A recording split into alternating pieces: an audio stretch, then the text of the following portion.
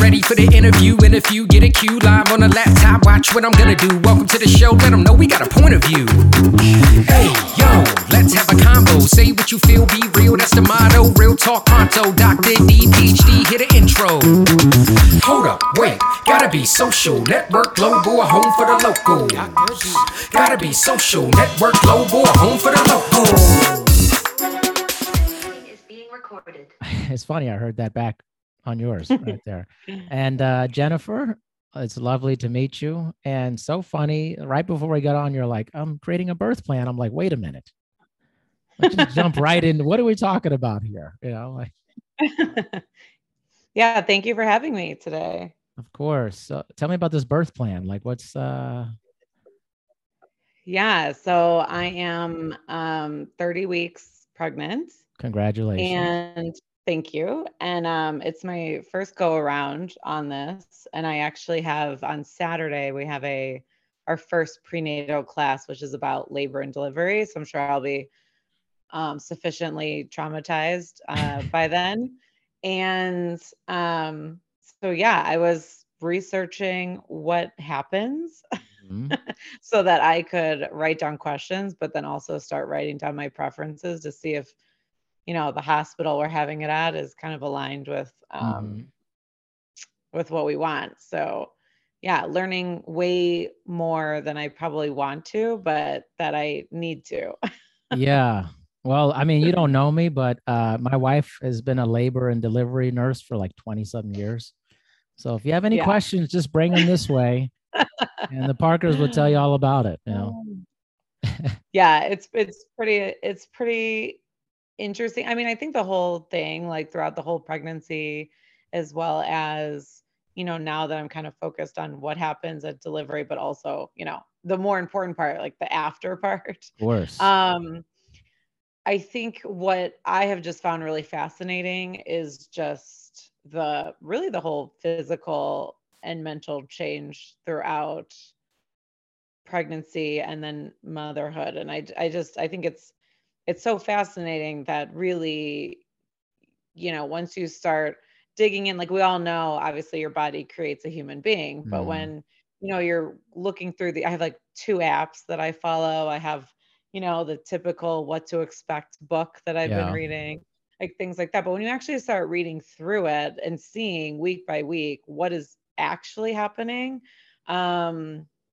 it's pretty amazing. And I find it just fascinating. So I think, you know, a little bit is true for labor and delivery too. Like you don't realize it's that complicated until you know, actually read through all the process and all the options and, you know, decisions you have to make. Because I think originally I was like, well, I'm not going to do a birth plan. Like my birth plan is healthy baby, healthy mom, like whatever it takes, which it's still at the end of the day, that's, you know, obviously the main goal. And this could all go out the window if something needs to happen. But I didn't realize how many just decisions that you should think about ahead of time. Yeah. It's funny. And then you can read all these things and do all these things. I have a almost 11-year-old daughter, and the actual parenting part is just like, it's never what you think it is. Right. Yeah. I know. Changing, you know. I had my baby shower this past weekend, and within it, one of the games we played, because normally, like, I hate baby showers. I think they're so boring. Like when I've gone to I'm 40 years old, so I've been to a lot of baby showers, and that was like my least favorite thing to do out of the shower situation. And so I was like, if we're going to do games, let's at least do something kind of like fun. Like I don't want to be smelling diapers with like chocolate in it. I don't want to be trying baby food. Like I hate those games. So we did like a top 10 things that I like about being pregnant, and then like top 10 things that I dislike about being pregnant. And one of my very high on the list things I dislike are like these parental horror stories. That, you know, as a first-time parent, you get a lot of that. Like people are like, oh, it's your first time. Let me tell you how bad it's going to be. And you're like, you know, I like to say like the first time parent is the only time you really have that like period of ignorant bliss. Mm-hmm. That like just let us have that. Just let us have Let that us like have a it. little longer, right? Uh, Because also you could sit here for the next hour and tell me about all the challenges and tribulations that you guys faced as first time sure. parents. And the thing is that I won't get it. I Yeah. won't get it. Like I've Yeah. Of never been through it. It's going to go over my course. head. So like why bother? And instead just let me, focus on like the exciting part of it Yeah. and the scary part of it. Sure. But Yeah, I love this. I like how you've thought this through, Jennifer. You've really thought about it. Yeah, the honesty is very good. It's very good. well, I only plan on doing this once, so I feel like Yeah, let's we're in learn the as same much as we boat. can.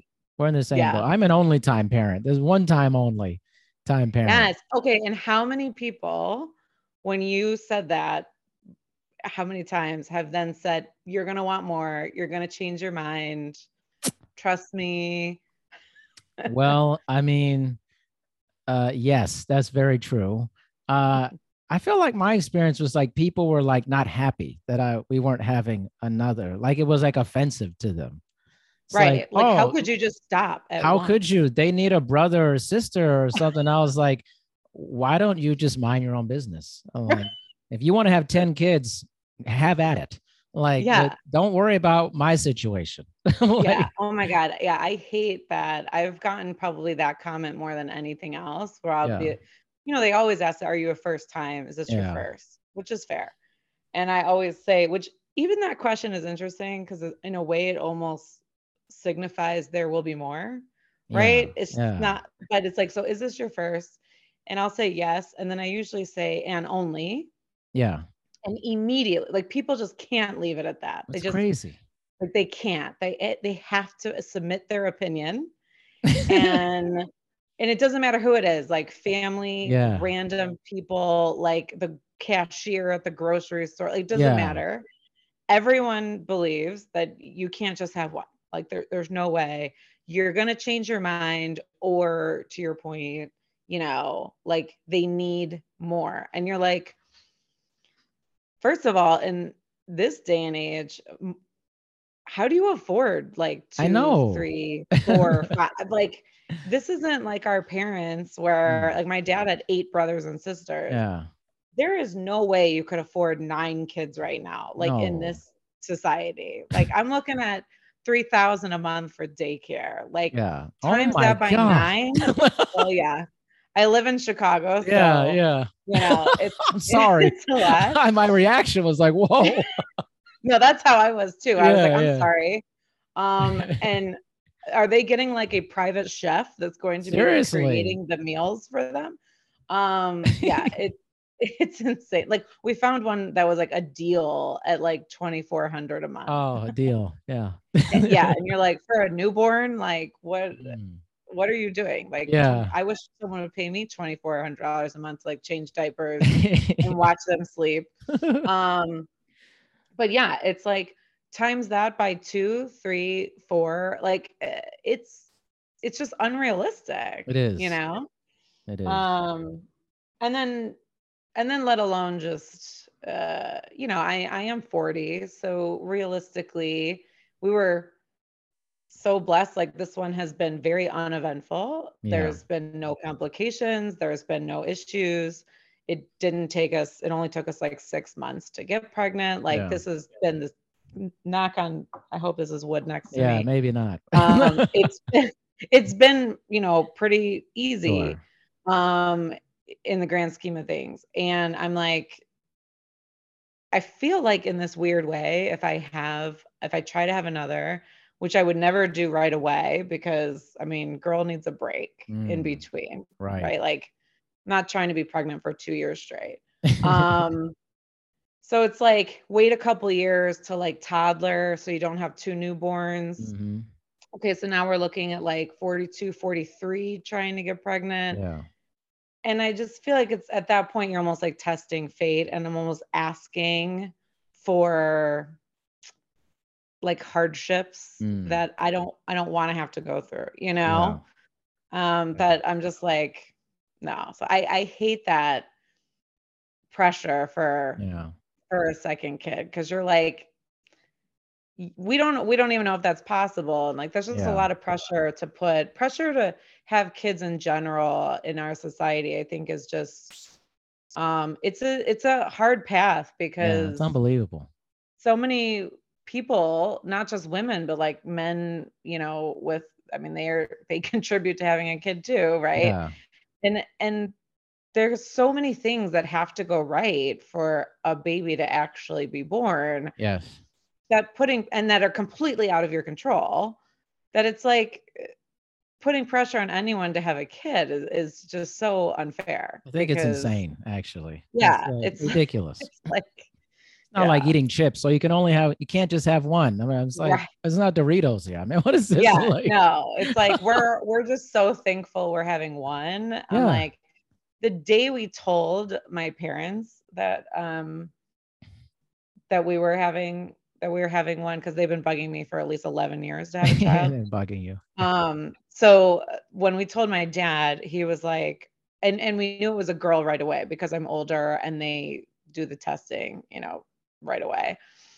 So we said, we're having a daughter, and he was like, oh, so for the first you can try, or for the second one, maybe you can try for a boy. And I was like, okay, I'm just going to set expectations. Yeah.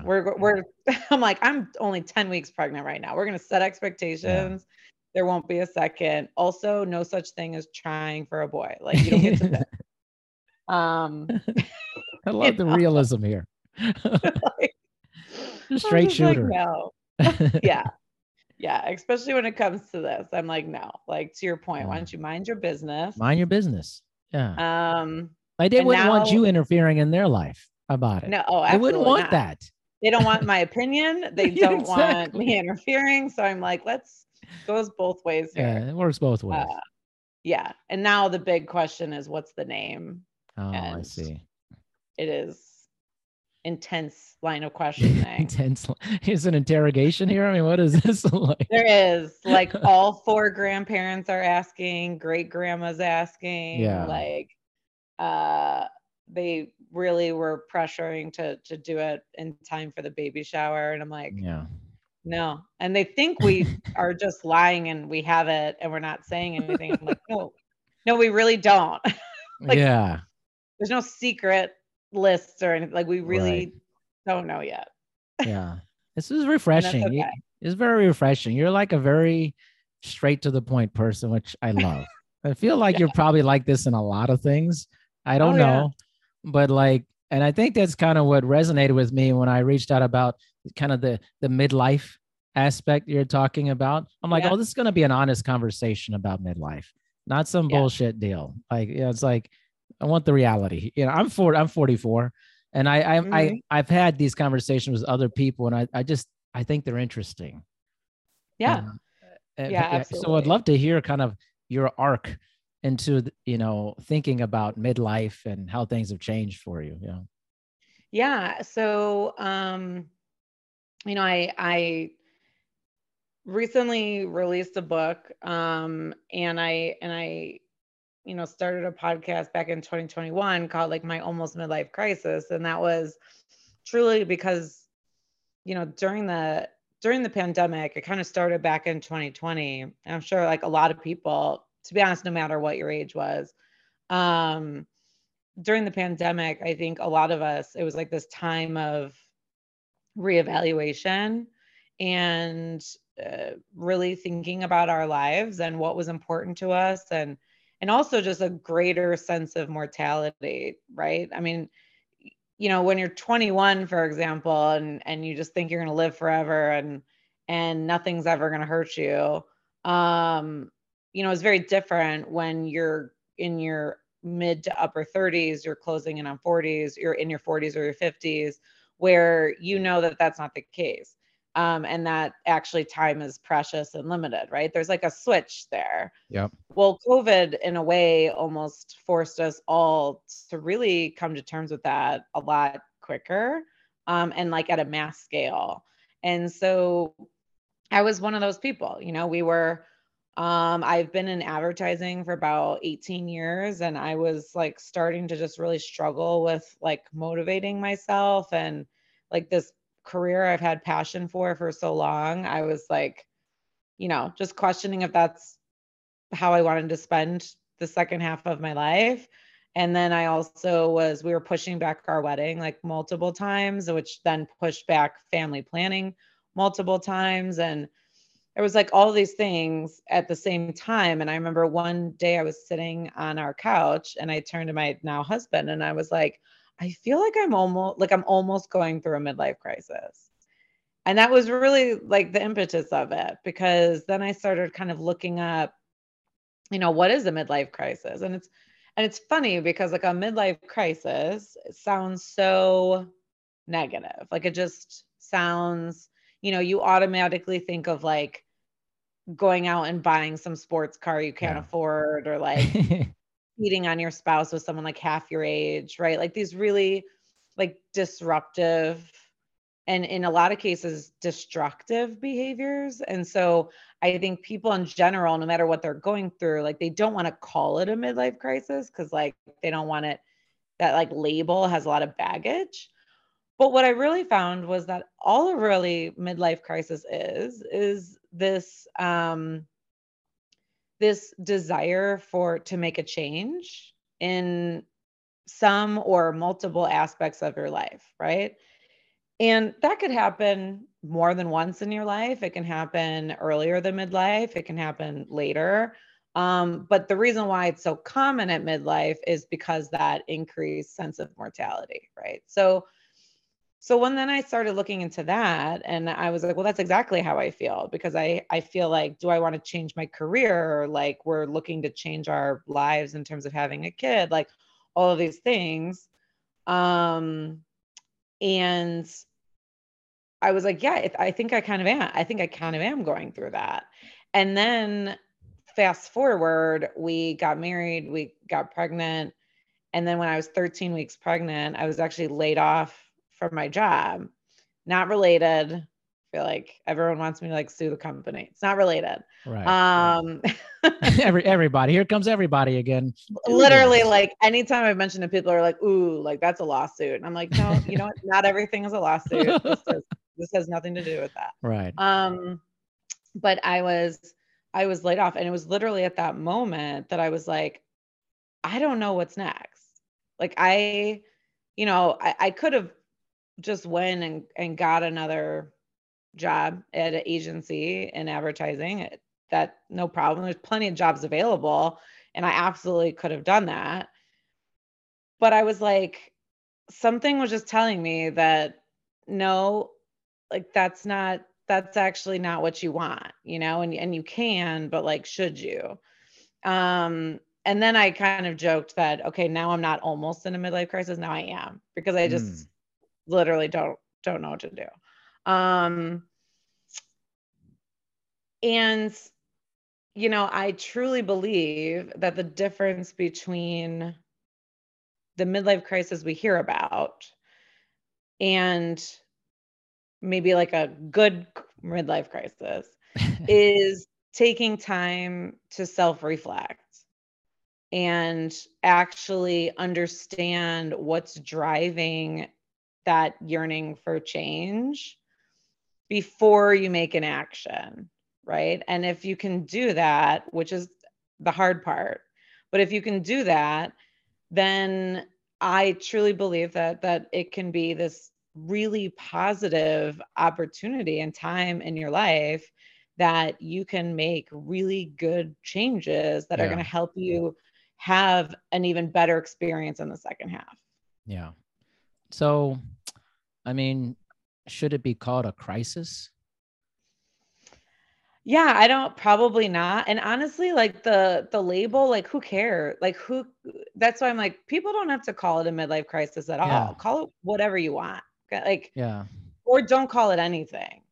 But it's basically like, if you're feeling bored, if you're like bored with your life, like you're feeling like I need to make a change, there's like this internal like antsiness and like Mm-hmm. anxiousness that like something needs to happen, Sure. like then that's all it is. Like, and it's fine. You can call it anything. Let's give You it a just sports call it turning analogy. 40. Just say like you're doing adjustments at halftime or something. Yeah, Like exactly. you went Exactly. into the Like locker room and you're like, it's the coach, we got to halftime change this. show. Yeah. We got some time before third quarter. Like you'll be Yeah. fine. Exactly. It's like, oh, I hope the halftime show's good. Yeah. Like, Yeah. So it's like it probably shouldn't be called yeah. crisis. And I think that really at the end of the day, like with anything, I think the more that we talk about it, the Yeah. more it becomes destigmatized Of course. and people can just like chill out and realize this is super normal and like give yourself some grace while you figure it out. All right, here's a deeper question, Jennifer. Okay. We're going to go deep here. What would the 20-year-old Jennifer think of the 40-year-old Jennifer? Yeah, I think she would be proud. The 20-year-old Jennifer was like, especially now as I'm about to become a mom, I'm like, oh my God, could you imagine if I was doing this at 2021? Like, I'd be a mess. I think, the 20-year-old Jennifer, I think was, it's interesting because I think she also was a little lost because when I graduated college, I wanted to be the next Howard Stern. That was like that. I feel like that dates me in and of itself. Like, who wants to be Howard Stern anymore? But like at the time, I was like, that just seems like the best job ever. Like, he just gets to say what he wants. He gets to fly all over the world, like be in movies, like do all this stuff, interview people, and like just say whatever's on his mind and like get paid for it. That sounds great. And then that didn't work out. So then I went into advertising and I went all in. I mean, I went all in. That was like my whole identity, right? Like I worked my ass off and I quote unquote paid my dues and for years. And I think, I've just learned so much since then, which I think is the benefit of just growing up. And the good side of aging is I think now at this point in my life, I'm much more into like self-care, much more into putting myself first in really every situation. And that is something that I wish I probably would have learned much earlier in life. But I think the 20-year-old me would be thankful that I at least still have half of my life where I am practicing that. Yeah. I think it's just a good reflective question. It's like we're always like moving forward or thinking the future of what's happening now, but what about, kind of these different versions of ourselves that have existed? Yeah.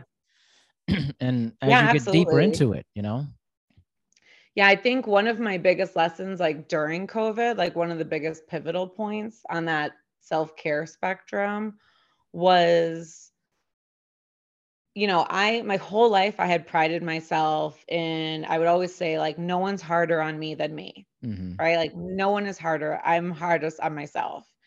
And what I was trying to say my whole life on that was that I've always really held myself accountable and I don't really let myself like slack off. Like I always have some goals I'm working towards, etc. Or I'm also a pretty self-reflective person. So if I respond to a situation in a way that I didn't, I'm like the first one to be like, you know what, I screwed up. Like and I will catch it usually before someone has to tell me. Or if I don't, I'm not the person that's like, no, I didn't. Like that wasn't me. Like I'll automatically be like, oh shit, I didn't. Yeah. That is not what I meant, Yeah. So I think, but I always had this thing, like I'm hard on myself and like, you will never be harder on me than me. And during COVID, and I was like, well, that's stupid. Like, why is that a good thing? Right? Because who am I expecting to be easier on me than me? Right? Like you can still hold goals, you can still be ambitious, you can still hold yourself accountable, and you should. But you also, if like you're not willing to give yourself grace, then why would anyone else? Yeah. Right. And so I think that was really kind of the big turning point for me, where I was like, this motto that I had in my head for most of my life is not serving me, right? Especially in this moment where we're under so much stress and whatever. And I kept telling myself like it could be worse, right? Like your family's healthy, you have a job, like when everything was like really going, down the tube Yeah. there in 2020. I like felt I had this like massive amount of guilt that like I was like kind of depressed, or I was kind of just like struggling in general.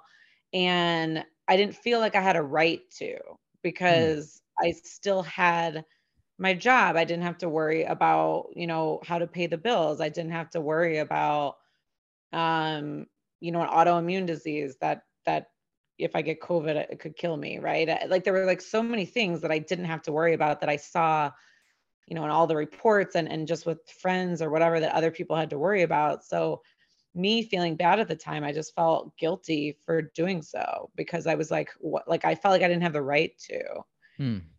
And, you know, I think that really led to that, where I was just like, well, hold on. Like that's not fair either.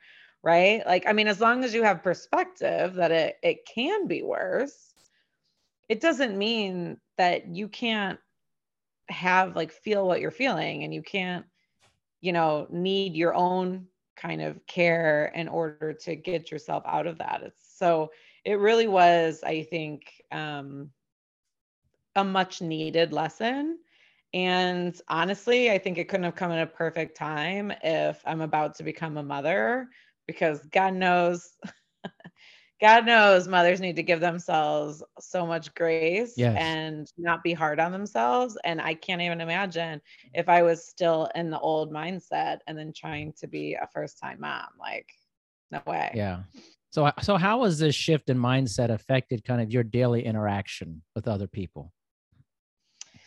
Yeah, well, I would say quite a bit, because now that so I didn't rush back to work. I'm not working right now, which is extremely uncomfortable for me, because I've been working since I was 15 years old. So like the whole idea of not having a job is really weird. Yeah. So I'm not working. I'll go back after, I have the baby. I'm not doing I respect stay-at-home moms so much, but that's not me. My I wife can't said the do that. same thing. She's like, I'm not that person.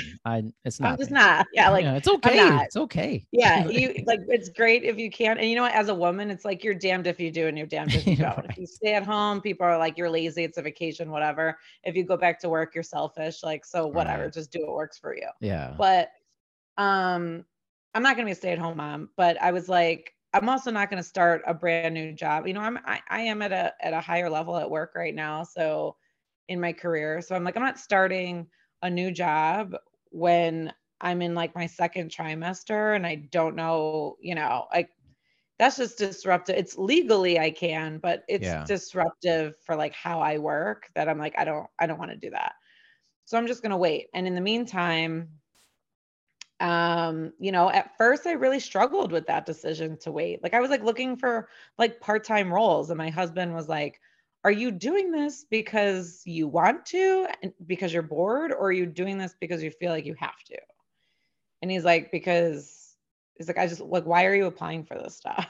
Right. And I was like, "I don't know." I'm like, I part of it was I felt guilty for putting the added financial pressure on him. I also felt guilty for like having free time, right? Like as an elder millennial, we're like it's like our worth is based on our productivity. And like I literally felt guilty for having a day where I was like, I'm not going to do anything today. Yeah. Um and so I had to kind of really get over that hump first. But now I'm close. I'm getting a lot closer now. All of a sudden I have a lot more to do, but I'm working with like a career coach. I'm still keeping myself somewhat busy. I'm working with a career coach. I'm doing my podcast. But in terms of relationships with people, I think the thing that I noticed the most, this is the first time I haven't worked. I also feel like I'm, going through kind of none of my friends are pregnant. And in fact, none of my friends in Chicago even have kids. So it got to the point at the end of the second trimester where I did start getting a little depressed and like a little feeling of isolation. Because I just felt like no one, like I didn't have a community that understood what I was going through.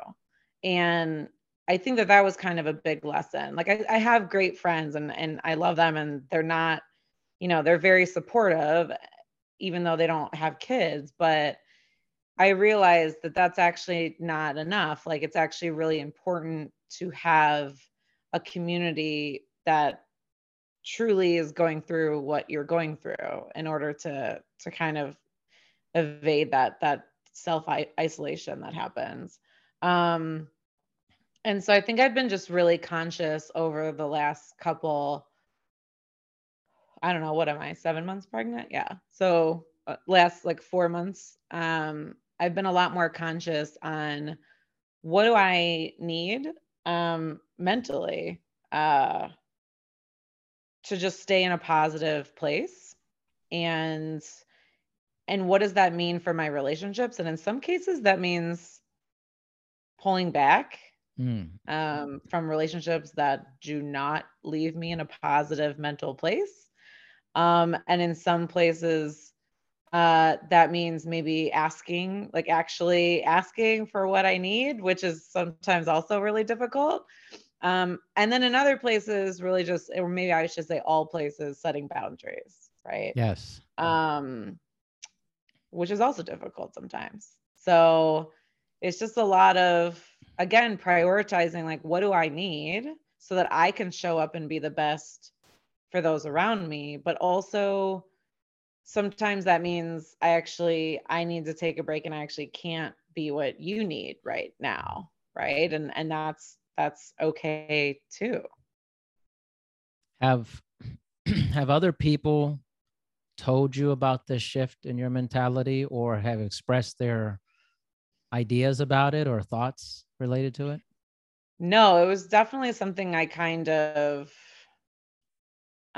started noticing in myself. And my husband and I have talked about it, especially over the last couple of years, like it really started coming up more as we were wedding planning through COVID. And, we had to cut our list down quite a bit. And as we were making those changes, the conversation came up a lot, and he's much better at boundary setting than I am. So it came up a lot of like, if you don't really want this person, then don't have them. Like, and it sounds so easy, but like when it's like family and not like, my immediate family, but especially like the extended family, like we had a Christmas party in December, and it was with like I said it was like a Facebook invite because my family like still plans everything on Facebook. And like the only people going were aunts and uncles that I have really had no desire to see. Yeah.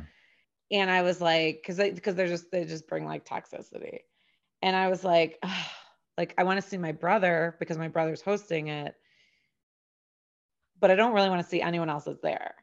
Yeah. And my husband was like, so don't go. And I was like, what? Like, I was like, I can't just not go to the family Christmas party. Like, I can't just not.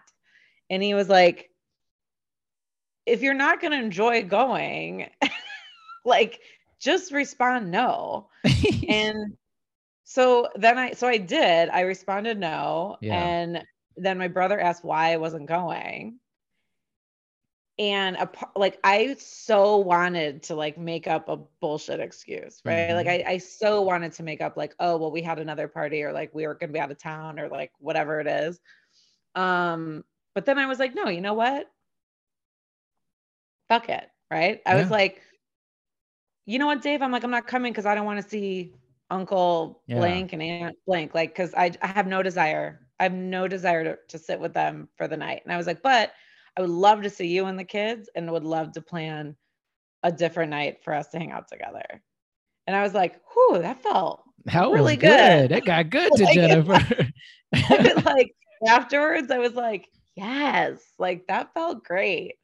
And so then I think it's like just the more you do it, I guess, then it starts getting like a little easier. But yeah, sometimes like the mental part is so much harder than the physical part, right? Yes. It really is. Yes. And I'm learning a lot. I feel like while I've been, sorry, I have like pregnancy hiccups, so it's okay. It's all good. So I feel like the last couple months, it's just been really me taking time just to like learn about myself and learn about that mental aspect, including things like I recently learned about like matrescence, which is this, it's literally the mental shift from being a non-mother to a mother, that is equivalent in its extent to adolescence, because it's hormonal, physical, and mental. And, you know, as I was reading all of these books about physically what happens, and I was feeling this isolation and kind of this, you know, shift mentally, it really got me thinking like what everyone talks about when you become a mother, and, you know, you're going to be tired and you're going to be breastfeeding and you're going to like, you know, do all these things. But I'm like, but none of it really talks about like the actual mental shift of adding that title of mother, and like what does that do? And so I kind of came across this matrescence, which is the shift of identity. It's basically like an identity crisis. And then it lasts for like the first year, like from pregnancy through the first year of having a child.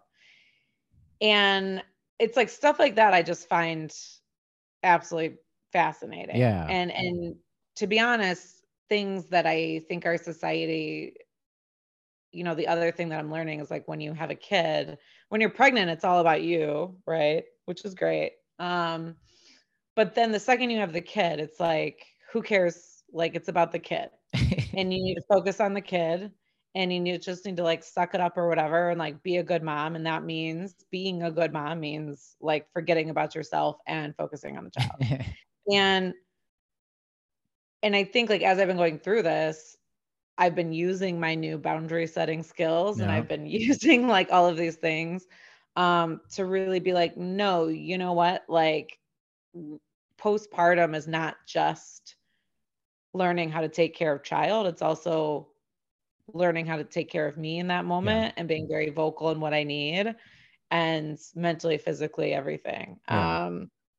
So yeah, I think the mental part is the hardest part, but I also think it's just like the most fascinating. It is the most fascinating. And funny enough, like people care less about your kids the older they get, believe me. They're like, once they start becoming like humans, regular humans are like, oh, anyways, you're starting to behave I also just think that my husband and I were just talking about that the other day. We were like, I'm just so excited to see her like develop. Right. Like when they come out, they know nothing.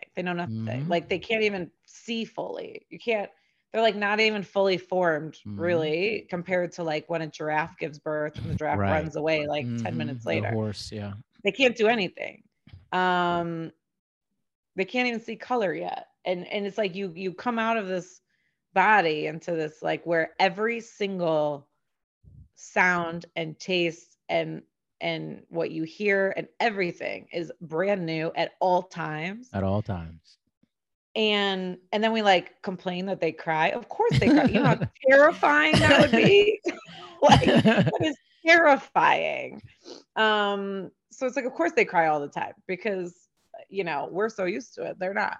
But then it's like to just see them develop these things that we take for granted on a regular basis. And then to see them turn into little humans and have personalities and have opinions and like cognitive thinking where they're like problem solving. And like, I think it's just, I cannot wait. I think it's going to be such like, it's like the ultimate reality TV show that like you get a front row seat to all of it.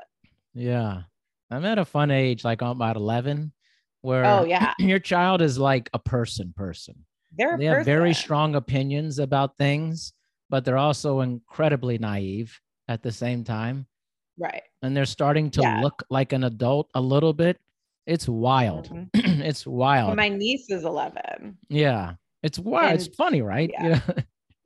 It's crazy. And like this weekend, she was talking about, I don't know why this came up, but we were talking about like all gender bathrooms.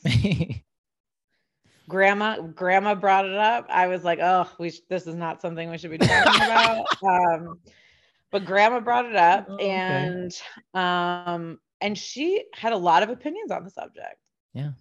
And I was happy to see they aligned with my opinion, but no, but it was interesting because it's like it's this hotly debated for whatever reason topic. Right. And this little 11-year-old was very much in the conversation and, you know, and is actually experiencing it firsthand because schools are having to make decisions and things. That's right. So, or like my nephew who's 8 was asking me, he's like, can only girls have babies? Yeah. And I was like, well, I'm like, you know, in today's world, that's actually a more complicated question. Yeah. Like it used to be. Right. And so I was like, how do I like explain this to an 8-year-old without, you know, like with it being 8-year-old appropriate? And I was like, well, you need certain parts to have a baby. Of course.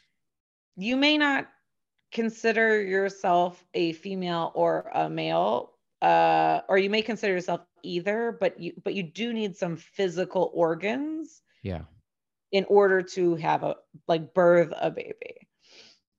And he's like, oh, so you mean like when people are confused about what gender they are? And I'm like, I love that they're having this conversation. It's great. I'm like, sure. Like, well, you know what? We'll leave it at that for now. Like, I'm not gonna, because I also was like, I don't know what how your parents feel about the subject, so I'm not trying to like put my opinions on it. But I was like, yeah, kind of, sure. I was like, but so, you know, but you need the facts are, and I feel like that's what I'm starting to lean into because these kids, they have so much, they know so much more than we think they do.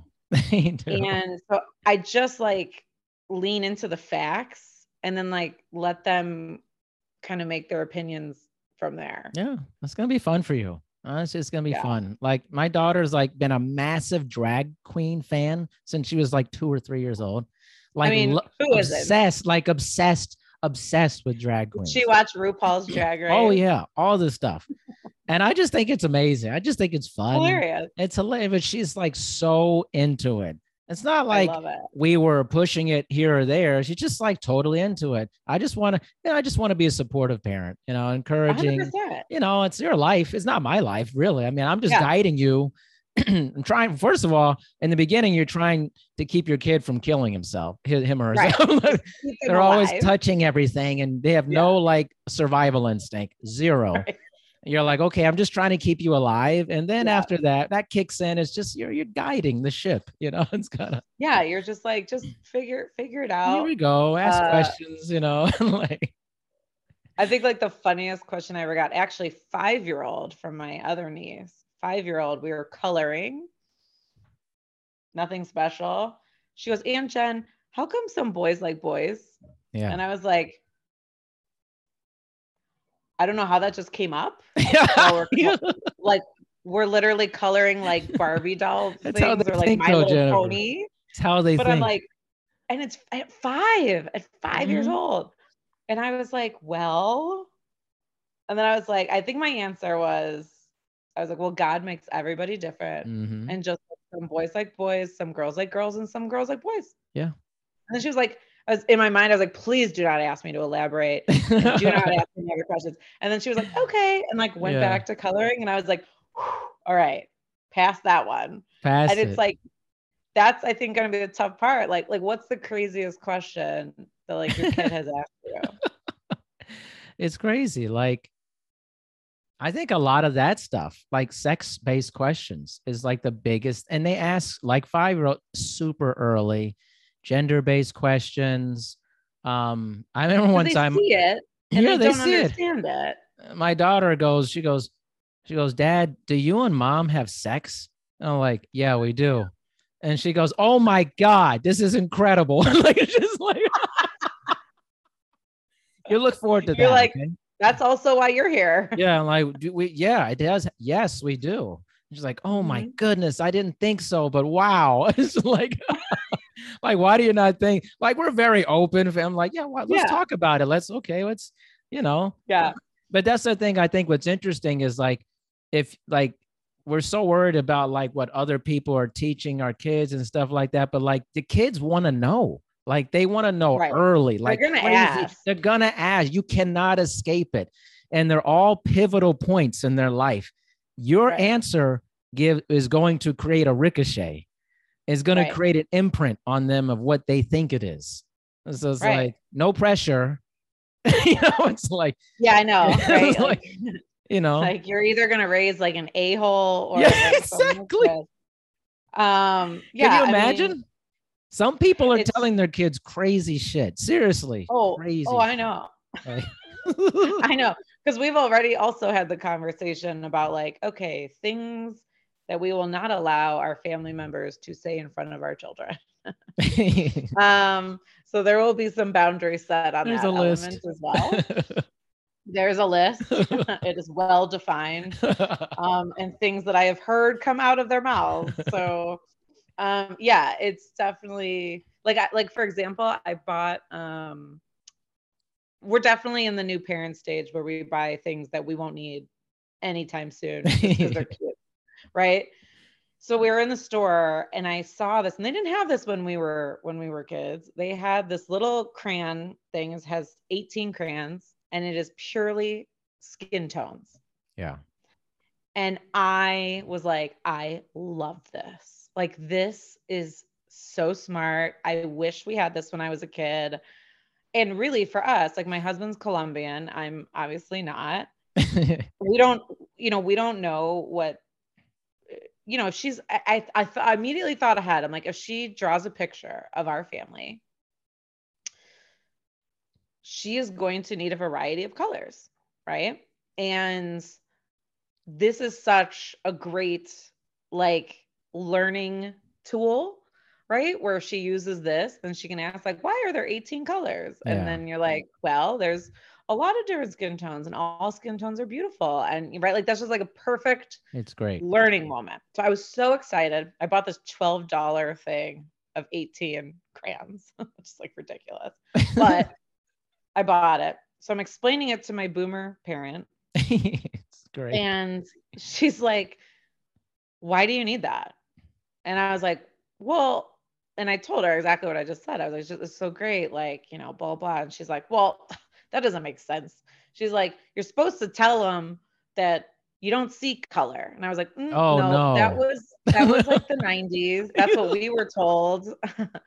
I was like, but we've moved past that now. Yes. And now we do, and we celebrate them. And it was just this disconnect of like, I not computing like in her brain of like why that matters. And it's like, and there's so many people that are still teaching their kids that, or God forbid, worse, and so it's definitely, yeah, like thinking about how do I not force my views and let them create their own, but how do I also make sure I don't raise a jerk?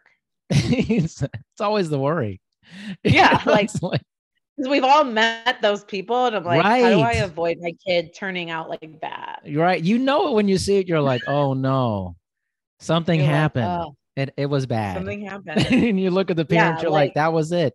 Like, if that was my kid, I would be so embarrassed. Like, how do I not make that mistake?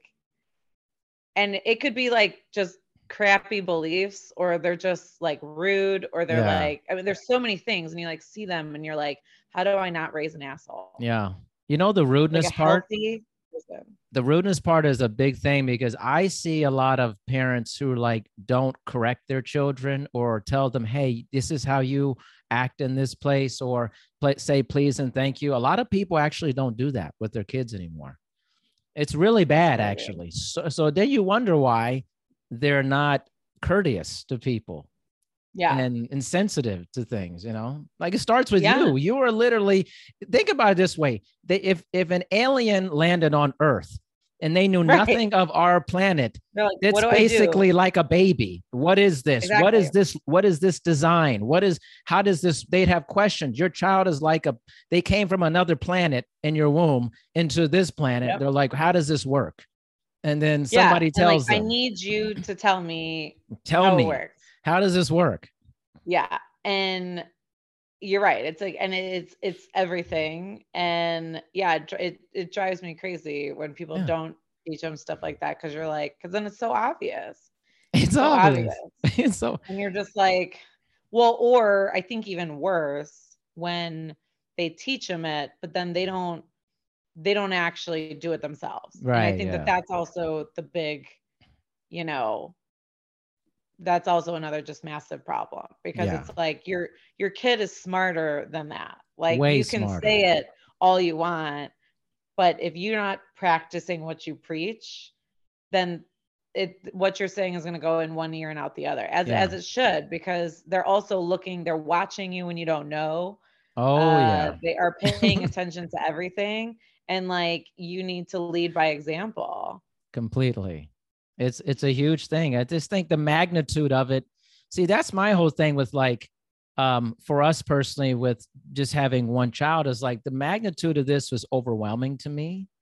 Yeah. And I just honestly I just didn't want to go back to it again. That's the honest truth. Right. I'm fairly selfish about it. My wife is too. It's like I have other things I wanted to do. And I know if I went down this road several times, I'm going to sacrifice other things. Yeah. And I know I can give energy for this one. I know I could do, but I refuse to be in a situation where one child raises another child. That happens all the time. Right. That's bullshit, by the way, complete horseshit. Yeah, and you're not doing your kid any favor by doing that to them. It's just, just let the other ones do it. Like, really? You want to be an indentured servant? I mean, like, what do you think this is? Like, they don't have a choice in it. I totally agree. I think that the just pure responsibility of parenthood, I think 9 times out of 10 is not something people take as seriously as they should. Right. And, to me, when I say like, we only want one kid, and it sounds like you feel the same way, it's like, that's me being responsible. It's responsibility. Because I know that this is a massive undertaking. Like, you can have a spoiled jerk dog and it's not going to be that, like, we have a very spoiled French bulldog. Yeah. She's a pain in my ass. But like, what's she going to do? Like, who's she really impacting? Right? Like, there's no expectations for her to like contribute to society, right? Like she's fine. She's going to the dog park, and maybe she doesn't want to play that day with other dogs. Who cares? But like with humans, like humans impact so much around them that it is up to you, and that is a huge, and I totally agree with you. It's like so overwhelming. It's like exciting. Yeah. That I'm like, ooh, I have the opportunity to create a good person. Yes. That's going to like do good, and that's going to like help right the sinking ship, it feels like right now. Right. And I'm also going to have to explain why it's sinking. Exactly. But like, I have that opportunity, and that is a huge responsibility. And yeah, doing that multiple times, it's like I do also still have goals in life, and I That's what I'm do saying. still have like other things that like, and if I, and by the way, if I ignore that, I probably actually won't raise the next one that well, right? Yeah. Like, because mentally I'm not going to be at my best, right? Yeah. So it's like, I don't think that that's, but it goes back to, it's not about you, it's about the kid Mm-hmm. now, Yeah. right? And that whole just mentality needs to change. It's actually not, because Yeah. we have whole generations that are raised by people like that, that put their, that were really pressured to put the kid first above Yeah. themselves. Right. And I don't feel like that's worked out so well. Exactly. Yeah. So it's time to like change it up a little bit. This is the real talk here. You're getting the real talk about Real this. talk. And This if is you're the in real your talk. 20s or like early 30s having a kid, like I do think that's the benefit of having them older Yeah. a little bit, because you have like more formed That's right. yourself beforehand versus like changing with the kid. Yeah. That can get a little dicey. It can be dicey. Yeah, for sure. But Jennifer, I got to tell you, this was incredible. I mean, I just love how you communicate how you feel about things. It's very direct, but it's also Mhm. kind at the same time. And it's good for people to hear that you could exist like that and not just be Yeah. a massive asshole and be direct, Right. or just be like passively aggressive, or just be hands off. You have Yeah. like a nice combination of all these things. It's Thank you. actually I beautiful. try. I think you're going to be a great I mom. think I had to learn that. Yeah. You're going to be a great mom. I feel it. I feel it. That's my hope. We'll see. I guess we'll find out soon. Well, you know, the proof's going to be, it's going to happen. We're going to see. Right. So, Right. The first person that calls my kid an asshole, we're gonna know that if I did a good job. yeah, or not. yeah. Wow. Please tell everyone how they could connect with your podcast and you in general, whole thing. Yeah. Sure. So you can find me on my website is my Almost Midlife Crisis. And then that's obviously the podcast name as well. So you can find my Almost Midlife Crisis pretty much anywhere you get your podcast. And then I'm also on social media under that handle on like YouTube, Twitter, Facebook, and Instagram. So Beautiful. Jennifer, thank you so much for your time. I really thank you appreciate for it. having me. Of course.